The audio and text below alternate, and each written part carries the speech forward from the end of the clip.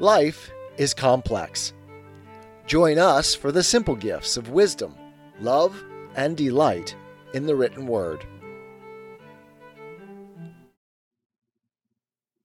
Animal Farm by George Orwell, Chapter 10, Part 1. Years passed. The seasons came and went. The short animal lives fled by. A time came when there was no one who remembered the old days before the rebellion, except Clover, Benjamin, Moses the raven, and a number of the pigs. Muriel was dead. Bluebell, Jessie, and Pincher were dead. Jones, too, was dead. He had died in an inebriate's home in another part of the country. Snowball was forgotten. Boxer was forgotten except by the few who had known him. Clover was an old stout mare now, stiff in the joints, and with a tendency to rheumy eyes. She was 2 years past the retiring age, but in fact no animal had ever actually retired. The talk of setting aside a corner of the pasture for superannuated animals had long since been dropped. Napoleon was now a mature boar of 24 stone. Squealer was so fat that he could with difficulty see out of his eyes. Only old Benjamin was much the same as ever, except for being a little grayer about the muzzle, and, since Boxer's death, more morose and taciturn than ever. There were many more creatures on the farm now, though the increase was not so great as had been expected in earlier years. Many animals had been born to whom the rebellion was only a dim tradition, passed on by word of mouth, and others had been bought who had never heard mention of such a thing before their arrival. The farm possessed 3 horses now besides Clover. They were fine, upstanding beasts, willing workers and good comrades, but very stupid. None of them proved able to learn the alphabet beyond the letter B.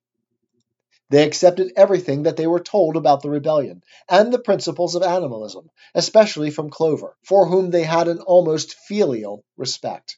But it was doubtful whether they understood very much of it.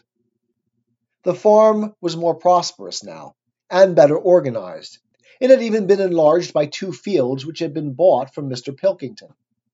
The windmill had been successfully completed at last, and the farm possessed a threshing machine and a hay elevator of its own, and various new buildings had been added to it. Whymper had bought himself a dog-cart. The windmill, however, had not, after all, been used for generating electrical power. It was used for milling corn, and brought in a handsome money profit. The animals were hard at work building yet another windmill. When that one was finished, so it was said, the dynamos would be installed. But the luxuries of which Snowball had once taught the animals to dream, the stalls with electric light and hot and cold water, and the 3-day week, were no longer talked about. Napoleon had denounced such ideas as contrary to the spirit of animalism.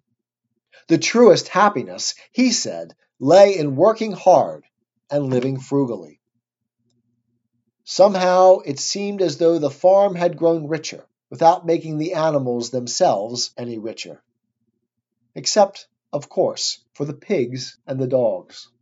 Perhaps this was partly because there were so many pigs and so many dogs. It was not that these creatures did not work, after their fashion. There was, as Squealer was never tired of explaining, endless work in the supervision and organization of the farm. Much of this work was of a kind that the other animals were too ignorant to understand. For example, Squealer told them that the pigs had to expend enormous labors every day upon mysterious things called files, reports, minutes, and memoranda. These were large sheets of paper which had to be closely covered with writing, and as soon as they were so covered, they were burnt in the furnace. This was of the highest importance for the welfare of the farm, Squealer said. But still, neither pigs nor dogs produced any food by their own labor, and there were very many of them, and their appetites were always good. As for the others, their life, so far as they knew, was as it had always been. They were generally hungry. They slept on straw. They drank from the pool. They labored in the fields.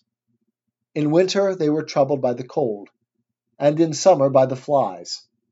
Sometimes the older ones among them racked their dim memories and tried to determine whether in the early days of the rebellion, when Jones's expulsion was still recent, things had been better or worse than now. They could not remember. There was nothing with which they could compare their present lives. They had nothing to go upon except Squealer's lists of figures, which invariably demonstrated that everything was going better and better. The animals found the problem insoluble. In any case, they had little time for speculating on such things now. Only old Benjamin professed to remember every detail of his long life, and to know that things never had been, nor ever could be, much better or much worse. Hunger, hardship, and disappointment being, so he said, the unalterable law of life. And yet the animals never gave up hope. More, they never lost, even for an instant, their sense of honor and privilege in being members of Animal Farm. They were still the only farm in the whole country, in all England, owned and operated by animals. Not one of them, not even the youngest, not even the newcomers who had been brought from farms 10 or 20 miles away, ever ceased to marvel at that.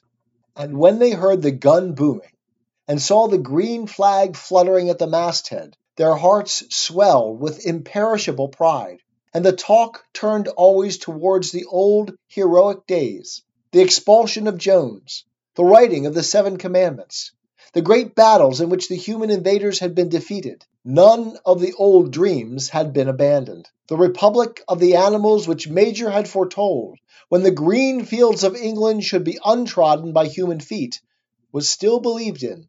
Some day it was coming. It might not be soon. It might not be within the lifetime of any animal now living, but still it was coming. Even the tune of Beasts of England was perhaps hummed secretly, here and there. At any rate, it was a fact that every animal on the farm knew it, though no one would have dared to sing it aloud. It might be that their lives were hard, and that not all of their hopes had been fulfilled, but they were conscious that they were not as other animals. If they went hungry, it was not from feeding tyrannical human beings. If they worked hard, at least they worked for themselves. No creature among them went upon 2 legs. No creature called any other creature master. All animals were equal. One day, in early summer, Squealer ordered the sheep to follow him, and led them out to a piece of waste ground at the other end of the farm, which had become overgrown with birch saplings.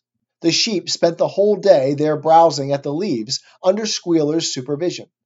In the evening he returned to the farmhouse himself, but as it was warm weather, told the sheep to stay where they were. It ended by their remaining there for a whole week, during which time the other animals saw nothing of them. Squealer was with them for the greater part of every day. He was, he said, teaching them to sing a new song, for which privacy was needed.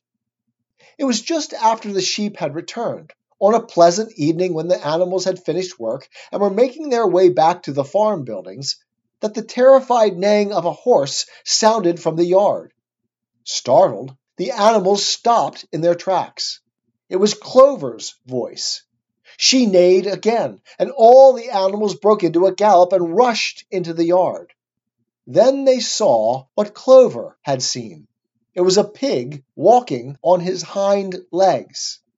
Yes, it was Squealer. A little awkwardly, as though not quite used to supporting his considerable bulk in that position, but with perfect balance, he was strolling across the yard. And a moment later, out from the door of the farmhouse came a long file of pigs, all walking on their hind legs. Some did it better than others. 1 or 2 were even a trifle unsteady, and looked as though they would have liked the support of a stick, but every one of them made his way right round the yard successfully. And finally, There was a tremendous baying of dogs, and a shrill crowing from the black cockerel, and out came Napoleon himself, majestically upright, casting haughty glances from side to side, and with his dogs gambolling round him. He carried a whip in his trotter. There was a deadly silence. Amazed, terrified, huddling together, the animals watched the long line of pigs march slowly round the yard. It was as though the world had turned upside down. Then there came a moment when the first shock had worn off, and when, in spite of everything, in spite of the terror of the dogs, and of the habit, developed through long years of never complaining, never criticizing, no matter what happened, they might have uttered some word of protest. But just at that moment, as though at a signal, all the sheep burst out into a tremendous bleating of, "4 legs good! 2 legs better! 4 legs good! 2 legs better! 4 legs good! 2 legs better!" It went on for 5 minutes without stopping. And by the time the sheep had quieted down, the chance to utter any protest had passed, for the pigs had marched back into the farmhouse. Benjamin felt a nose nuzzling at his shoulder. He looked round. It was Clover. Her old eyes looked dimmer than ever. Without saying anything, she tugged gently at his mane and led him round to the end of the big barn, where the 7 commandments were written. For a minute or two, they stood gazing at the tatted wall with its white lettering. "My sight is failing," she said finally. "Even when I was young, I could not have read what was written there. But it appears to me that wall looks different. Are the 7 commandments the same as they used to be, Benjamin?" For once, Benjamin consented to break his rule, and he read out to her what was written on the wall. There was nothing there now except a single commandment. It ran, "All animals are equal. But some animals are more equal than others." 'Tis the gift to be simple. 'Tis the gift to be free. 'Tis the gift to come down where we ought to be. And when we find ourselves in the place just right, 'twill be in the valley of love and delight. When true simplicity is gained, to bow and to bend, we will not be ashamed. To turn will be our delight, till by turning, we come round right.